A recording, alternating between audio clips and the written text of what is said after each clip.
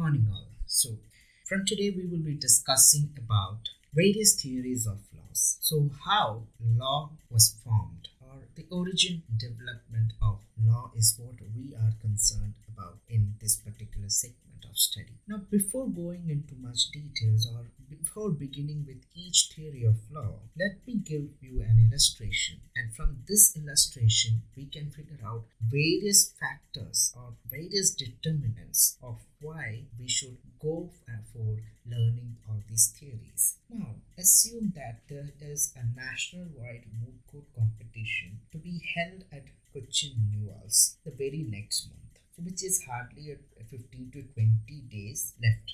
Means after 20 or 15 or 20 days, the said competition is going to be held. So the R college wants to send a team of 6 people to participate in this particular event. Now we got intimation just before 15-20 days. So by that time we need to register the names and everything within 5 days. So we have 5 days left for registration and approximately 12-13 days for preparation, and on 14th or 15th day the competition starts. So we have limited number of days left. So as in case of every other law colleges, we have a moot club society in our institution also. Now it has its secretary, it has a president or chairman, and of course principal is the head of the moot club. So now principal issues a circular that wards of advocates shall be eligible for a screening process to select the teams who are going to represent our institution for the moot court club competition. Now suppose there are 100 members in moot club society.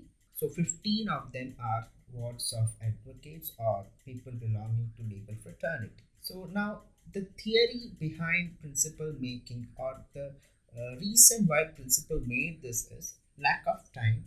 Now we have, out of 100 we have only now 15 left, so we need to select 6 out of 15, which is quite easier than selecting 6 out of 100. Then of course there will be ample resources that they can collect, that is from institution as well as from their parents. Thereby the chances of winning is more. So these are the reasons why principal gave such an order or issued such a circular. Now obviously there will be not two, I'll put 3 responses. One is people who are okay with that, we don't have anything to say to them. Now another one is whether it is there or not, we are having no problem, leave those gangers as well.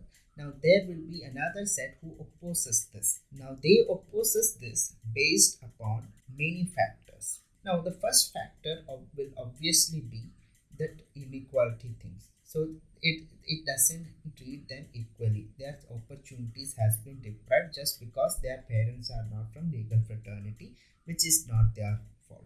Okay, so there is something that is being considered to treat this as unfair.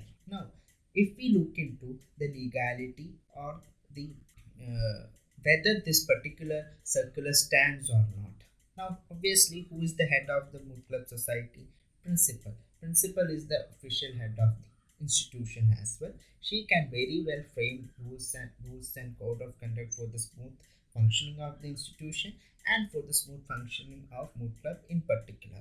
Now so if we consider the authority, she has the authority, she is making it, so we cannot go against it. Now what is that is depriving people from not following it? It is not the authority being questioned. We are not concerned about whether she has the power to issue such a circular or not, because we very well understand she has the competence to do so. Now we reject this particular thing based upon the elements of fairness.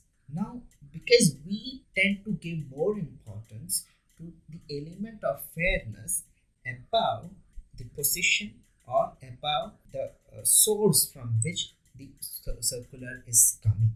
Now from where does we get to know whether this particular thing is fair enough or is unfair? It is out of our conscious. Now it may include various factors. It may be because of See, if I am asking 6 people or 10 people about the reasons why you find this is unfair, of course, now or this is unfair, 4 or 5 will give because of equality principle.